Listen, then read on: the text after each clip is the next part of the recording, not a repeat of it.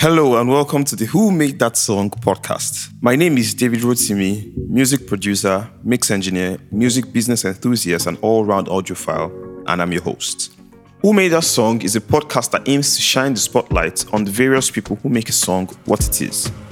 So not just the creative side, but every individual who has contributed towards the success of some of the best songs out there. We're talking music producers, mixing and mastering engineers, songwriters, A&Rs, music business professionals, and even the artists themselves.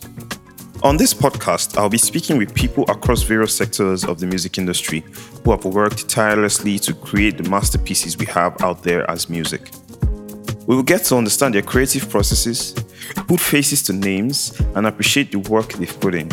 I'd also be asking questions and discussing a lot of music business related topics with my guests, so more people can be aware of the fundamentals of the business side of the music.